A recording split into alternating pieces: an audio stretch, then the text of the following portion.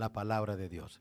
Escuchemos lo que Dios tiene para nosotros a través de su palabra, usando su siervo, nuestro pastor y hermano Jan Mendoza. Ven, lo que Dios puso en su corazón. Amén. Una bendición y un privilegio poder estar con ustedes en esta mañana. Cuento como un gran, especialmente privilegio cuando aún está el pastor y todavía nos dan el privilegio de estar detrás de ese púlpito. Yo sé que eso sí es un gran privilegio y gracias a Dios que en esta mañana Dios nos ha concedido ese gran privilegio y es nuestro deseo tratar de compartir algo que Dios ha puesto en nuestros corazones y tratar de aprovechar bien el tiempo que Dios nos ha dado en esta mañana. Cada vez que me toca predicar en español siempre me entran unos nervios un poco más, ¿verdad? Cuando me toca predicar del todo, pero especialmente en español, y así que oren por mí en esta mañana. Vayan conmigo a Salmo 51. Sin embargo, como le dije a una hermana esta mañana, vamos a tratar de que nuestra lengua se nos suelte tantito para poder transmitir. No es que no puedo hablar el español, nomás que de repente se me amarra la lengua y tartamudeo un poco más de lo normal y es lo que pasa, ¿verdad? Pero así es, así que Dios nos ayude en esta mañana. Queremos ver una porción de las escrituras que yo creo que va a ser de ayuda a nuestras vidas. Se lleva a cabo en una porción muy conocida. Si han estado en la cristiandad por algún tiempo, va a reconocer este capítulo 51 de Salmos. Lo que pasa en el antecesor de esta escena, si no lo reconoce, es una época negra, una época oscura de la vida del gran rey David. El rey David había cometido un pecado y Dios había tomado a bien que el hombre de Dios pudiera saber lo que había ocurrido con el rey David. Y él lo enfrenta con su pecado, lo enfrenta con el pecado de adulterio que él había cometido con Betsabé y al igual con el pecado de un homicidio que había cometido con el esposo de Betsabé. Y es en esta escena que lo encontramos y vemos algunas cosas que yo creo que son de ayuda para nosotros, nos ayudan a poder captar algunas realidades. Y es mi deseo en esta mañana no tratar de tal vez con palabras muy floreadas o algo así, tratar de impresionarlos, sino que simplemente buscar en la escritura algo que sea de ayuda. Me recuerda de eso de las aventuras del detective Sherlock Holmes. ¿Cuántos de ustedes conocen quién es Sherlock Holmes? Algunos conocen, ¿verdad? El detective ese y su asistente Watson. Bueno, un día fueron a acampar y ahí ellos fueron a acampar y como a medianoche abre los ojos el detective Sherlock Holmes y ve las estrellas. Ve todas esas estrellas allí arriba de él. Despierta a su asistente Watson y le dice: Watson, abre tus ojos. Y Watson abre los ojos y ve hacia arriba. Y ahí el detective Holmes, él ve y dice: mira todas esas estrellas. ¿Qué te dice eso, Watson? Y Watson comienza a pensar y dice: bueno, meteorológicamente, dice, yo creo que eso me da a entender que es una noche clara, que el día de mañana tal vez el clima va a ser agradable. Dice, astronómicamente, dice que hay millones de estrellas, de galaxias dentro de este universo. Es increíble. Dice, teológicamente me hace pensar de la grandeza de Dios y de lo hermoso de toda la creación. Astrobiológicamente, dice, tal vez me hace pensar que si hay extraterrestres o algo así. Y dice, y pensaba Watson en todo esto. Y se voltea el detective Sherlock Holmes, ve a su asistente Watson y dice: no, tonto, dice que alguien se ha robado nuestra carpa. Y a veces nosotros, dentro de las cosas del Señor, queremos tratar de impresionarnos unos a otros con palabras floreadas y con las escrituras, pero saben que algunas cosas son importantes y son básicas, ¿verdad? Algunas cosas son cosas que necesitamos captar, son algunas realidades que cada ser humano tiene que enfrentar. Son las cosas que están sobre nosotros, son las realidades de nuestro diario vivir. Para el gran rey David, él se enfrentaba con una culpabilidad, se enfrentaba con un pecado, se enfrentaba con una vida de pecado que ahora estaba siendo revelado por medio de Dios y estaba frente a él. Vemos, yo creo que una realidad de que nosotros tenemos que enfrentar qué vamos a hacer con nuestro pecado. Porque todos nosotros tenemos pecado. Cada vida es vivida en el pecado, ¿verdad? Cada hombre nace en el pecado.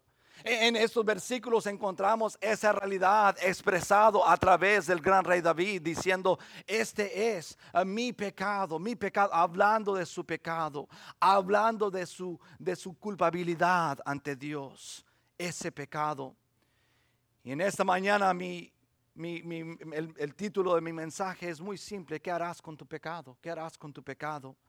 Quisiera nomás dar lectura a estos primeros 3 versículos y luego vamos a pedir la ayuda de Dios y rápidamente veremos algunas verdades en esta mañana. Dice así en Salmo 51, el versículo 1, dice: ten piedad de mí, oh Dios, conforme a tu misericordia, conforme a la multitud de tus piedades, borra mis rebeliones, lávame más y más de mi maldad y límpiame de mi pecado. Vamos a orar. Señor, te ruego que tú me guíes, Señor, que tú me des claridad de mente, Señor, para poder expresar a lo que tú has puesto en mi corazón. Oh, Señor, yo no tengo nada para tu pueblo en esta mañana, sin embargo, tu espíritu y tu palabra sí pueden enseñarnos tanto. Y es las herramientas que has dejado, Señor, para moldear a las personas, para moldear al hombre, Señor. Y pedimos que en esta mañana sea ese, Señor, un paso más en nuestras vidas, Señor, que podamos nosotros captar lo que es lo importante, lo que es lo grande en nuestras vidas, Señor, y entender a esos principios que son tan importantes en nuestras vidas. Revela, Señor, y enséñanos, Señor, estas verdades, Señor, según la guianza de tu Espíritu Santo. En el nombre de Cristo Jesús. Amén y amén. Vemos al gran rey David. Vemos que él, al ser enfrentado con su pecado, toma una decisión buena. Y hace 4 cosas que yo veo que son buenas cosas que hacer cuando estamos enfrentados con nuestro pecado. Cada ser humano debe estar enfrentado con su pecado. Cada persona debe estar enfrentado con su pecado, porque es algo que afecta nuestras vidas. Es algo que afecta cada aspecto de nuestras vidas. Todos nosotros tenemos que hacer algo cuando nosotros somos enfrentados con nuestro pecado. Lo primero que yo veo que hace el gran rey David es que hace una petición. Hace una petición. Y es interesante que donde comienza es donde nosotros tenemos que comenzar. Él hace una petición y primeramente hace una petición al único que podía hacer algo con su pecado. Hace una petición al único que podía hacer algo con su pecado. Dice: ten piedad de mí, oh Dios. El único que puede hacer algo por tu pecado y por mi pecado en esta mañana es el Dios soberano que está sentado en su trono en los cielos.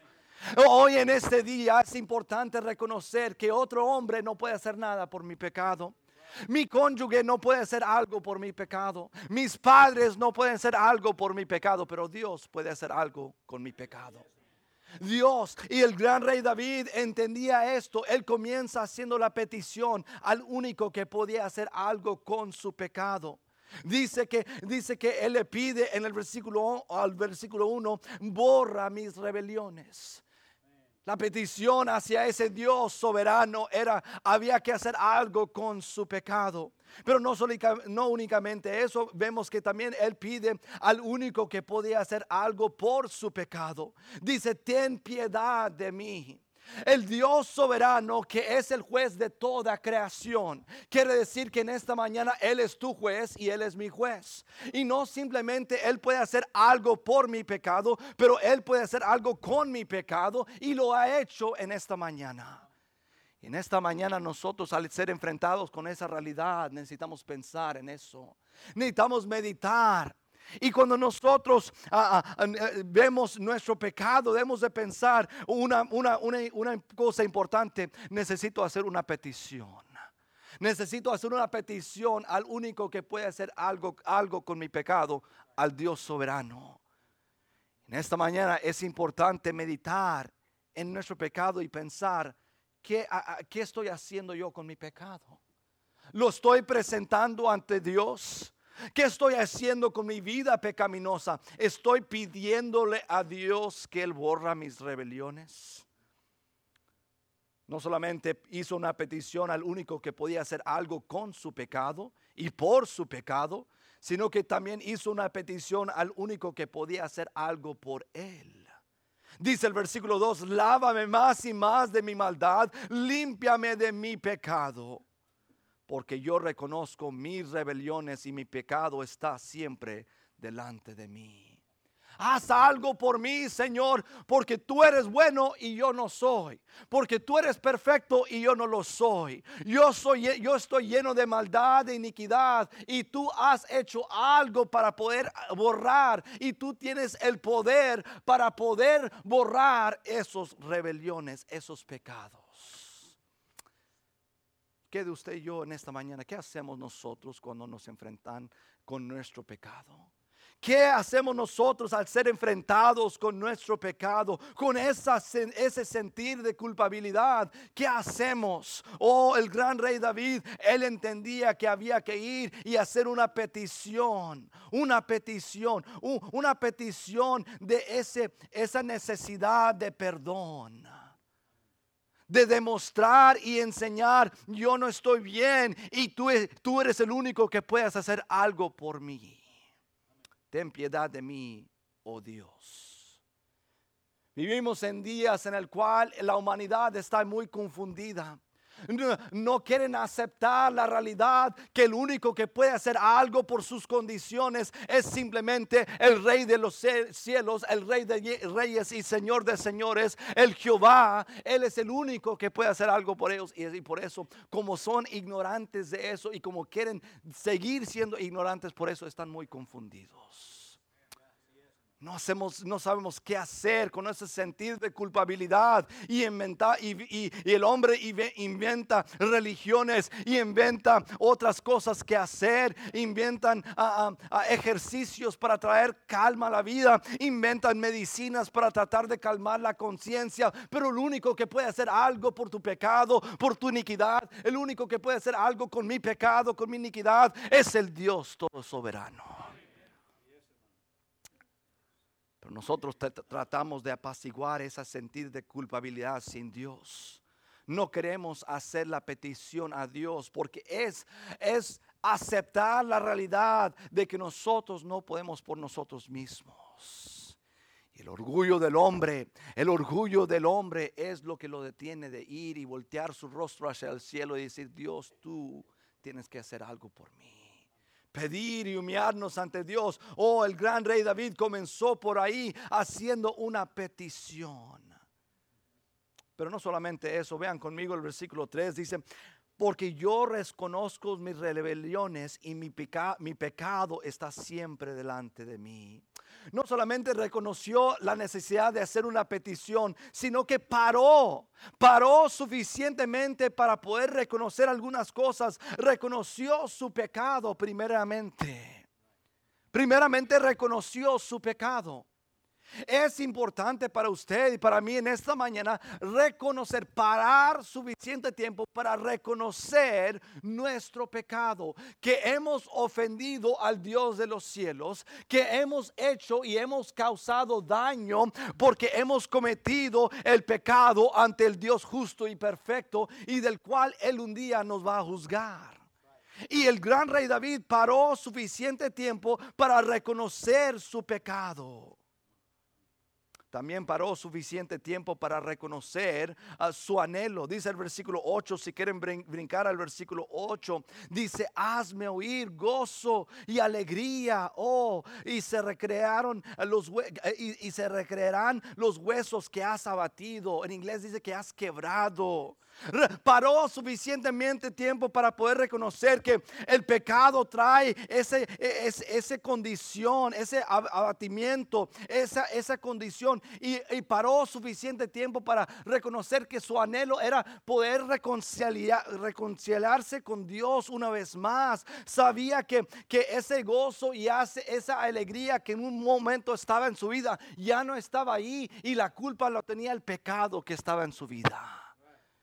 Oh, querido oyente, en esta mañana quiero decirte que Dios quiere una relación íntima contigo. Querido oyente, Dios quiere que tú y Él puedan caminar juntos en esta vida, pero tú tienes que parar suficientemente tiempo para reconocer tu pecado y reconocer para poder regresar y tener y oír ese gozo y esa alegría. Dice el versículo 12, vuélveme el gozo de tu salvación. Para poder volver el hombre a tener esa comunión con Dios, necesita parar y reconocer su pecado. Necesita volver a esa petición al Dios y decirle: Dios, límpiame, Dios, purifícame, Dios, ayúdame. Mira lo que dice el versículo 4. Dice: contra ti solo he pecado y he hecho lo malo delante de tus ojos, para que seas reconocido justo en tu palabra y he tenido por puro en tu juicio. He aquí en maldad he sido formado y en pecado me concibió mi madre. Ahí no estaba hablando mal de su madre, sino que estaba haciendo entender que la condición del hombre es que desde su nacimiento nace en una naturaleza pecaminosa. No nos hacemos pecadores, nacemos pecadores. Y en esta mañana cada ser humano bajo el sol en este día, cada ser humano en la faz de esta tierra es nacido en pecado y necesita reconocer, parar y reconocer su pecado, reconocer que sin Dios y el perdón que Él ofrece, sin el lavamiento de sangre, que el lavamiento del corazón por medio de la sangre de Jesucristo llega a nuestros corazones, es imposible poder hacer algo con nuestro pecado. Mi pregunta inicial en esta mañana fue: ¿qué harás con tu pecado? El gran rey David, al ser enfrentado con su pecado, primeramente hizo una petición ante Dios. Y luego paró suficiente tiempo para poder reconocer, dice el versículo 3, reconozco mis rebeliones. Entendió. Ese reconocimiento nosotros lo pudiéramos titular arrepentimiento hoy. Es reconocer, no para poder volver a cometer y vivir en ese pecado. Es ese reconocer de arrepentimiento, decir: cómo yo pude ofender a Dios, cómo pude vivir y estoy viviendo una vida de ofensa ante Dios. Yo necesito voltear hacia Dios y ser limpiado, ser perdonado por Él. Dice el versículo ahí: lávame, el versículo 2, lávame más y más de mi maldad, límpiame de mi pecado. La única forma, el único jabón suficiente fuerte para poder lavar el pecado del hombre es la sangre de Cristo Jesús. Y por eso hace 2000 años atrás Él tomó forma de carne, vino a la cruz y ahí Él derramó su sangre por la humanidad, por los pecados de cada hombre. Y en esta mañana Él ofrece a ti: ¿qué harás con tu pecado? Yo ya lo hice por ti, pero necesitas hacerme una petición. Necesitas parar y reconocer que tú eres pecador y arrepentirte de tus pecados, voltear hacia mí para que yo pueda limpiarte, para que yo pueda lavarte. Necesitas reconocer tus rebeliones. Tu pecado necesita estar delante de ti. Necesitas entender que contra Dios has pecado y que desde tu nacimiento esa realidad ha estado ahí. Dice el versículo 7: purifícame con hisopo y seré limpio, lávame y seré más blanco que la nieve. Quiero decirte, querido oyente, en esta mañana, que el lavamiento que viene a través de la sangre de Cristo Jesús es un lavamiento único, es una pureza única, porque cuando la sangre de Cristo Jesús te limpia y te lava, es una vez y para siempre que tu pecado y tus rebeliones han sido borrados. Y ante los ojos de Dios en ese momento eres justificado una vez y para siempre. El gran rey David hizo una petición. El gran rey David paró para poder ver su necesidad. No simplemente quería apaciguar su conciencia. No simplemente paró suficiente tiempo para nomás decir: bueno, está bien, yo sé que tal vez hice algunos errores. Hoy en día nos encanta ver nuestros pecados como errores, ¿verdad? Hablaba con un joven una vez y estaba él en fornicación y estaba cometiendo ciertos problemas y él siempre se refería a sus errores. Yo lo paré y dije: no son errores, son pecados. Pero el hombre se quiere autojustificar, Queremos apaciguar nuestra conciencia sin poner lo único que va a hacer la transformación de corazón que Dios quiere hacer. Lo único que puede hacer algo por nuestro pecado y con nuestro pecado, que es la sangre de Cristo Jesús. Al reconocer nosotros nuestro pecado, que en verdad es pecado, queremos en vez calmar nuestra conciencia. Me recuerda de este señor una vez que le debía mucho en taxas al gobierno, pero ellos no sabían, ¿verdad? Porque había mentido él en sus formas de taxas, ¿verdad? Y los impuestos ahí, cuando llenó sus impuestos ahí, llenó la forma mal y no podía dormir y su conciencia no lo dejaba en paz, y por fin escribió una carta al departamento de impuestos y ahí del gobierno, y escribió la carta y llegó la carta ahí y decía: querido departamento de impuestos, quiero decirles, soy fulano de tal, en este año pasado yo mentí en mis impuestos y aquí esto va incluido un cheque de $50 porque no puedo descansar. Y luego decía punto. Si acaso todavía no puedo descansar después de esto, les mando el resto del dinero, ¿verdad? Y así estamos, ¿verdad? A veces no paramos suficiente tiempo para en verdad reconocer que hemos ofendido al Dios Todopoderoso, el Dios omnipotente, el Dios creador del universo, que tiene todo el poder en su dedo, y nosotros no captamos que hemos ofendido a aquel Dios. Y que necesitamos parar para reconocer aquel perdón que Él nos ofrece. Parar suficientemente para reconocer nuestras rebeliones. Quiero hablarte a ti, querido cristiano, porque aquí el gran rey David, él es el gran rey David, hijo de Dios, el hombre de Dios que Dios había usado para hacer grandes obras de Dios. Sin embargo, su pecado le estaba ganando. Su soberbia podía haber llegado y dicho ahí por este profeta Natanael: ¿quién eres tú para decirme algo? ¿Cuántos reyes no habían llegado el hombre de Dios a decirles algo? Y esos reyes habían dicho: tráigame a esos soldados, quítanle la cabeza, vámonos, no quiero escuchar más de eso. Bien pudiera haber hecho el gran rey David eso, ¿no? Y cómo hubiera cambiado la historia de ahí en adelante. Cristiano, ¿qué haces tú cuando Dios te enseña y te muestra tu pecado en tu vida? No vuelvo yo a esa iglesia, ¿cómo me van a decir esto? No, yo no me junto con esos amigos, ya, cada vez nomás quieren decirme qué estoy haciendo. En vez de ser quebrantados, en vez de ver nuestro pecado, pararnos y decir: ¿qué estoy haciendo? ¿Cómo puedo tomar un paso más ofendiendo a mi Dios? Necesito volver a hacer la petición ante mi Dios, diciéndole: Dios, lávame, Dios, límpiame, Dios, yo necesito de ti. Oh, Dios nos ayude en esta mañana a pensar: ¿qué haré con mi pecado? ¿Qué harás con tu pecado?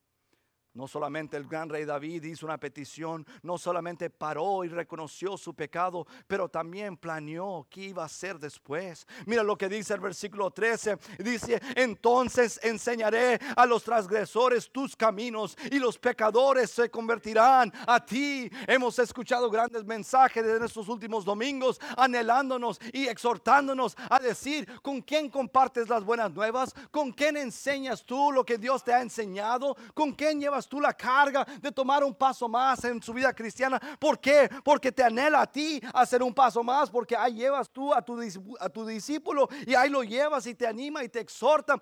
David tenía un plan. Oh Dios, si tú me limpias, si tú me perdonas, si tú me lavas, yo tengo un plan de mis próximos pasos. Yo no voy a volver a ser el mismo rey que andaba allí enlodándome en el pecado. Yo no voy a volver a ser el mismo padre que ignoraba a sus hijos, que trataba mal a su esposa. Yo voy a ser un padre sabio, un esposo sabio. Voy a ser un hombre diferente. Tenía un plan. Oh, querido cristiano, en esta mañana tienes un plan. Venimos ante Dios y le pedimos que Él nos apacigüe nuestro sentir de culpabilidad, pero después nunca queremos cambiar nada más en nuestras vidas y volvemos a caer en el mismo pecado de donde nos sacó el Señor. Oh no, David dijo: yo tengo un plan. Yo necesito poder saber qué va a ser el después de mi vida. Yo necesito saber qué va a pasar. Necesito entender que va a haber un cambio en mi vida, que Dios con su ayuda me va a cambiar. Con Dios con su ayuda me va a hacer crecer en esta vida cristiana, en esta vida nueva. Querido oyente que me escuchas, quiero decirte que si tú eres una persona que no conoces a Cristo como tu Salvador, quiero que sepas que Dios tiene un plan para tu después. Él tiene grandes planes para tu vida, y toda tu vida hasta este punto Él ha estado esperando para revelar y enseñar esos planes para tu vida, un después en tu vida. Si tú vienes a Él con esa petición, si tú vienes a Él con ese reconocimiento de tu pecado, Dios puede hacer algo para ti. Y Dios tiene un plan para tu vida. No es coincidencia ni accidente que te encuentras en esta mañana aquí. No es accidente que escuches este mensaje. Es propósito de Dios, porque Dios tiene un plan para tu vida. Primeramente, Él quiere rescatar tu alma del infierno. Él quiere rescatar tu alma del pago del pecado, que dice ahí en Romanos: el pago del pecado es la muerte, la separación de Dios eternamente. Dios tiene un plan para tu vida. Y por eso Él te ha mostrado estas verdades, y Él nos ha mostrado estas verdades. El gran rey David hizo una petición. Él paró, reconoció su pecado, avanzó, miró hacia arriba, hacia adelante y planeó, tenía en mente lo que iba a hacer.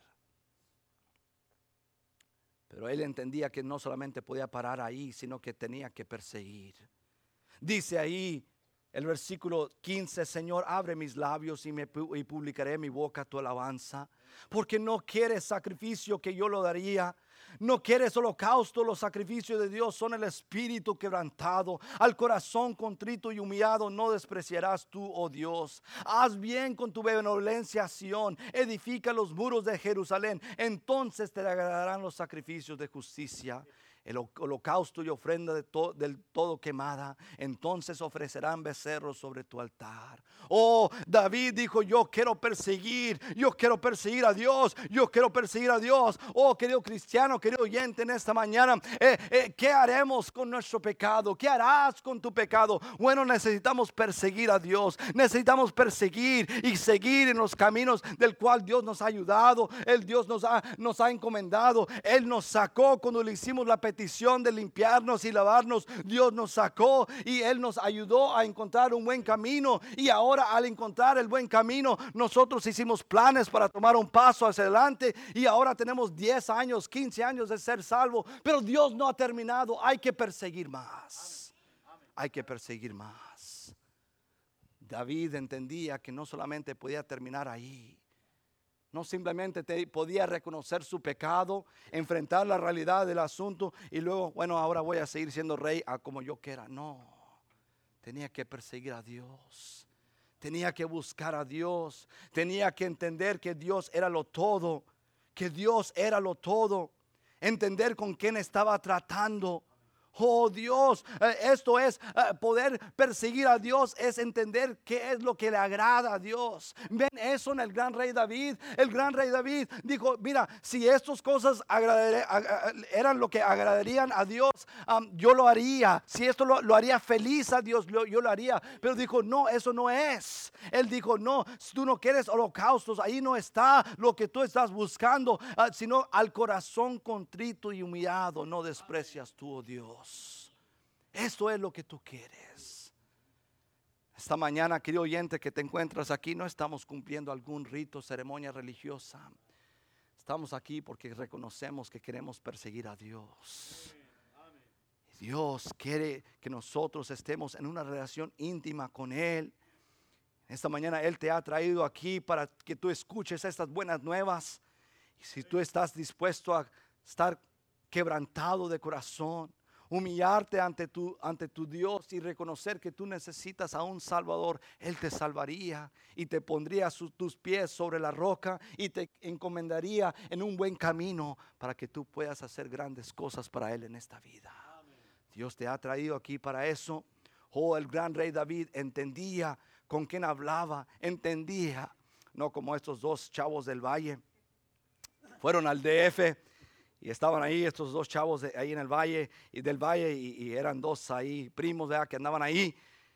Y se perdieron, ya ves que casi nunca pasa, pero se perdieron en el DF, andaban ahí, no sabían por dónde andaban y se toparon con un señor ahí en la esquina de un semáforo y le dijeron, oye, Chilango, ¿tú sabes dónde estamos?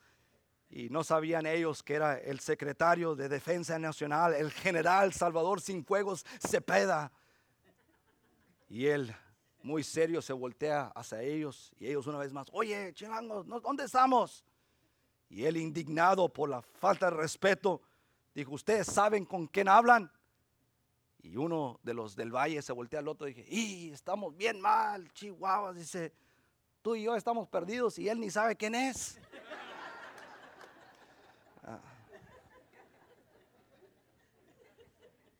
No entendían, ¿verdad? ¿A quién estaban enfrente de él? ¿Cuántas personas vienen ante Dios y no entienden que es el Rey de Reyes y Señor de Señores?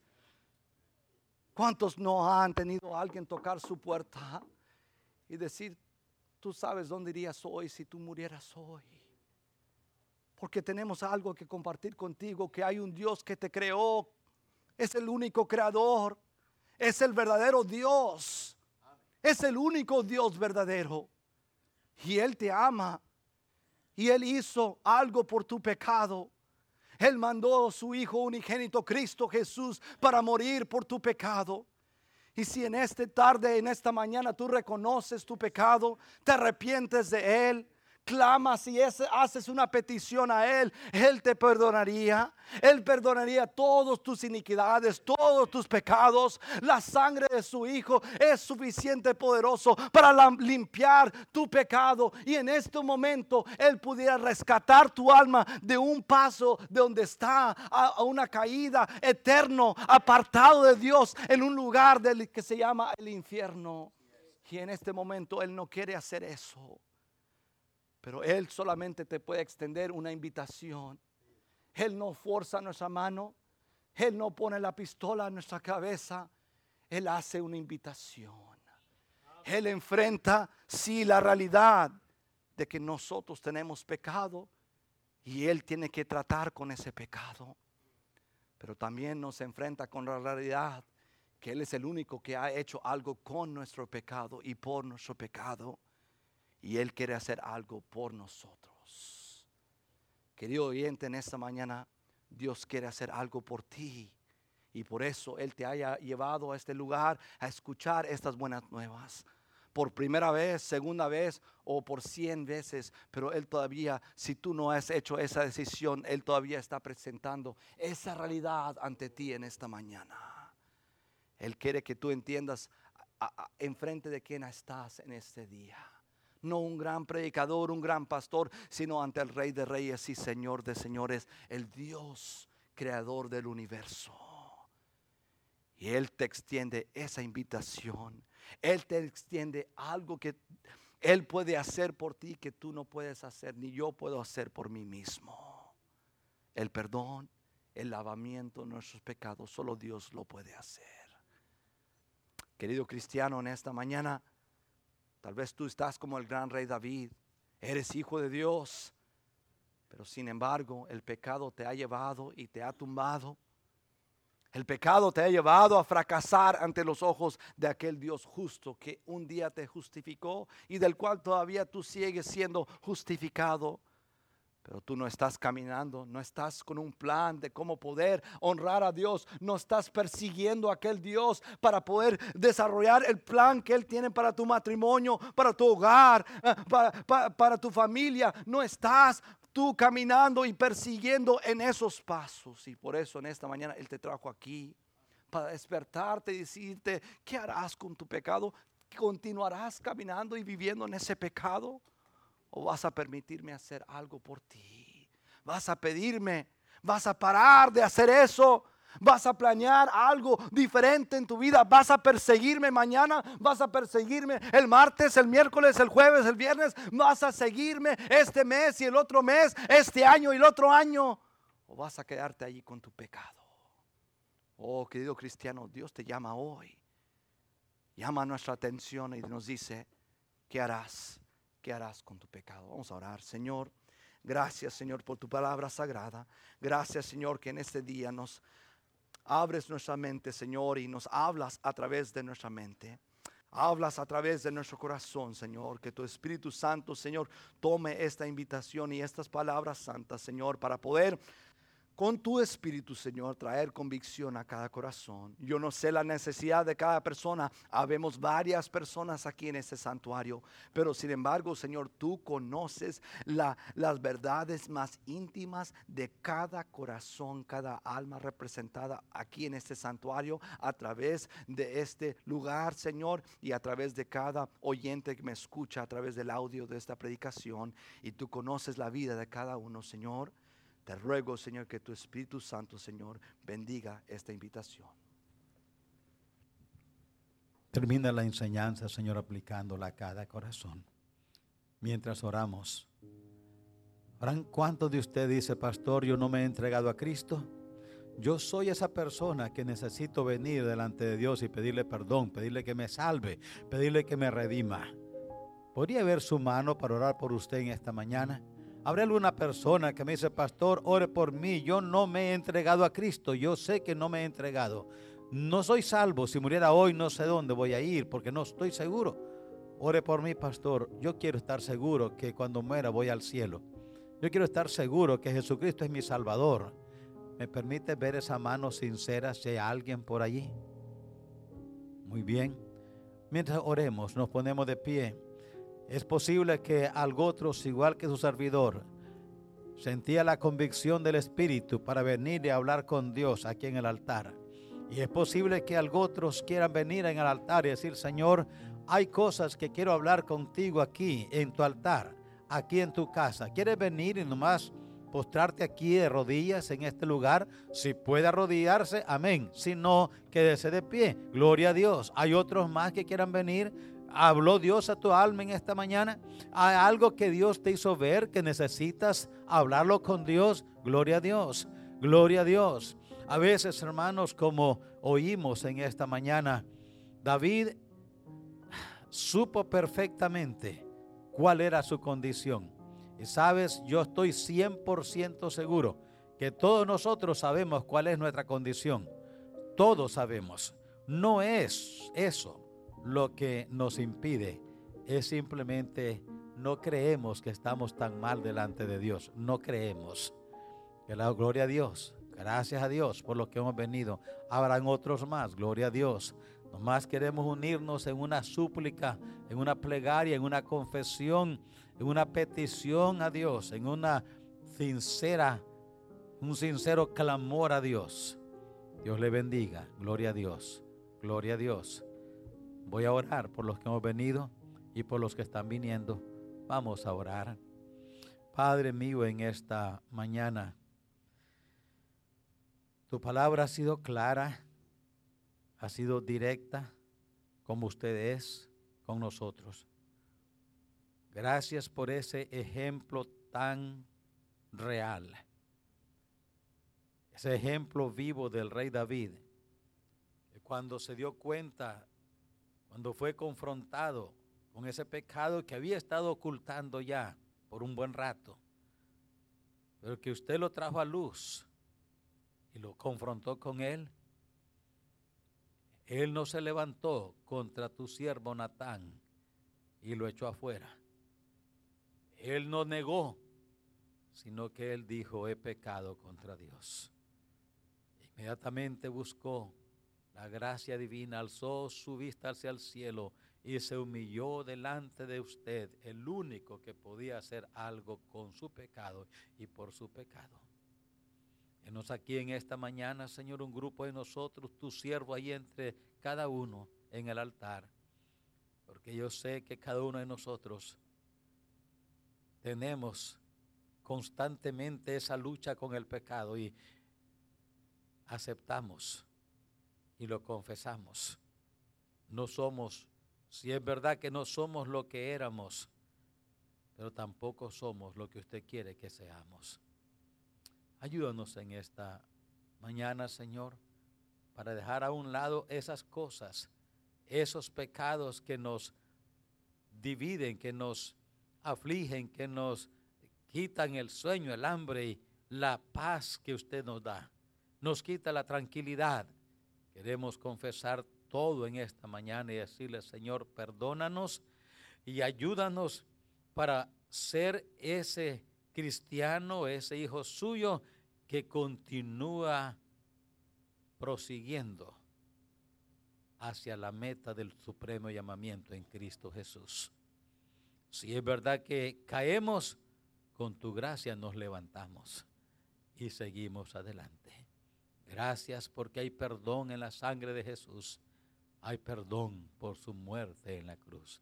Gracias porque usted nos ha dicho que si confesamos nuestros pecados, usted es fiel y justo para perdonarnos. Y la sangre de Jesucristo, su Hijo, nos limpia de todo pecado.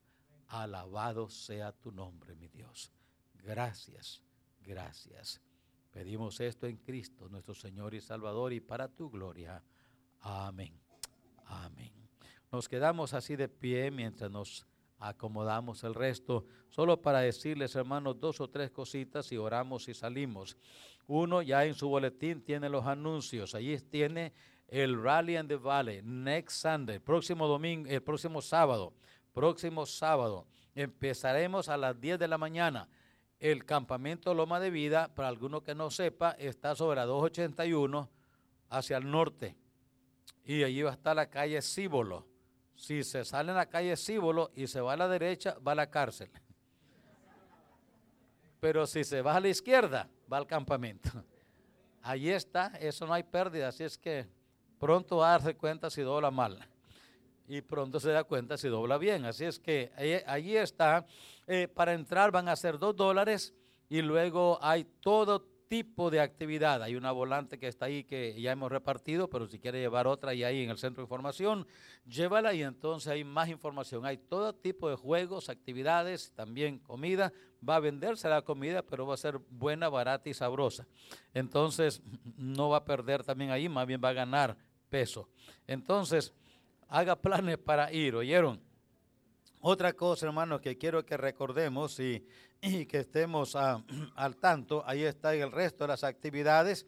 Ahorita, saliendo de aquí, ahí van los hermanos allá en la mesa, si gustan ir, hermanos, y otros que ya están allá, para que estemos preparados para entregar los boletos. Si usted va a mandar niños al campamento, jóvenes, si usted va a mandar hijos o a invitados al campamento, ya están los boletos listos, lleve 20 boletos. Si usted no va a mandar, pero quiere ayudar a otros a que manden sus hijos y otros padres que no son cristianos y no los van a mandar, no van a pagar para que vayan, vamos a hacer un esfuerzo para que vayan. Entonces lleve boletos y compre y véndalos para este fin. Allí están ya los boletos preparados, solamente pídalos y allí van a anotar toda la información. Muy bien, la otra cosa, hermanos, que queremos decir es que allí también en las mesas hay unas listas para provisiones. Si usted quiere donar algo para este proyecto de venta de platos, anótese en una de las listas que están allí. Allí está la información y ahí hay hermanos que le pueden explicar. Ahí están ya las listas en las mesas. Y lo último, hermanos, es que allí están ya los cursos de discipulado. Algunos ya los pagaron, solo pasen por el centro de formación y los levantan. Hermano, Mark y Diana se los van a entregar. Si usted nomás se anotó y no pagó, ahí están los boletos, ahí están los libros, perdón. Pase levantando los libros y dejando sus 20. Vamos a tener esta práctica, cayendo el muerto y soltando el llanto. Entonces, levanta sus libritos y los paga. Dice, hermano, no puedo pagarlos a hoy, bueno, a ver en la noche. No se quede mucho tiempo porque otros lo quieren, pero si usted anotó su nombre, le damos preferencia a usted. Si ya no los quiero, no hay problema, se lo vamos a pasar a alguien más porque hay otros esperando. Y luego, hermanos, vamos a despedirnos en oración. Ahora, en ese discipulado, hermano, esto quiero que hagamos. En cada librito va un examen. En cada librito va un examen. Haga el examen después que termine las clases, su curso, eche el examen en el buzón de que está allí. Y así entonces vamos a darle un grado, calificarlo y ayudarle en cualquier área que necesite ayuda. Hoy, hermanos, al despedirlo en oración, vaya recordando al hermano Mario Moreno, hermano, van a operarlo el miércoles. una vez más. Recuerden oración, hermano, vamos a orar por él ahorita. Recuerden oración. También, hermanos, recordemos en oración, ¿verdad? Nosotros conocemos al hermano Oscar Galván, hijo de nuestros hermanos Galván. El hermano fue operado el viernes de sus riñones, está sufriendo mucho de eso. Salió bien, pero todavía falta recuperarse. Oremos por él y oremos por su familia. Obviamente, cuando uno está enfermo y no puede ya trabajar, hay necesidades que hay que suplir. Oremos por esto, todo esto, hermanos, y recordemos a la familia, entonces, hermano Oscar Galván, allá en Arizona, donde él pastorea una iglesia. Vamos a orar y así nos despedimos. Padre nuestro, le damos gracias en esta mañana por su palabra, por su espíritu, por la presencia de cada uno aquí y sobre todo, Señor, por su presencia con nosotros, por su siervo que predicó la palabra y ahora el mensaje que ha sido puesto a nosotros. Ayúdanos a recibirlo con mansedumbre y con gracia, practicarlo en nuestro diario vivir. Padre, recordamos en este momento a nuestro hermano Mario Moreno, que va a ser operado el miércoles. Usted conoce, Señor, a él mejor que nadie, es su hijo y él ha entregado todo esto en sus manos, Señor. Pedimos que guíes los médicos, las enfermeras y todas las personas que van a estar atendiendo mientras se hace la operación. Pedimos tu gracia y fortaleza sobre él como físicamente y sabiduría para los médicos y enfermeras que lo van a atender. Pedimos, Señor, tu gracia sobre el hermano Oscar Galván. Usted conoce que fue operado en esta semana pasada. Ayuda en la recuperación, en la restauración, que pueda recuperarse, Señor, y volver a sus actividades cotidianas. Ayuda y provee para las necesidades que indudablemente se levantan cuando no hay una provisión material. Te pedimos que proveas y que así seas confortando las familias. Pedimos, Señor, tu gracia y rogamos tu bendición en el camino y protección de todo mal. Tráenos con bien esta noche para celebrar juntos esta hermosa ordenanza que nos dejó para celebrar tu iglesia, la cena del Señor, así llamada. Pedimos tu gracia, Señor, para esta noche. Tráenos a todos con bien para celebrar en este regocijo esa conmemoración tan hermosa y tan llena de significado para nosotros, tus hijos. Pedimos tu gracia en Cristo Jesús. Amén. Amén. Dios les bendiga, hermanos. Estamos despedidos.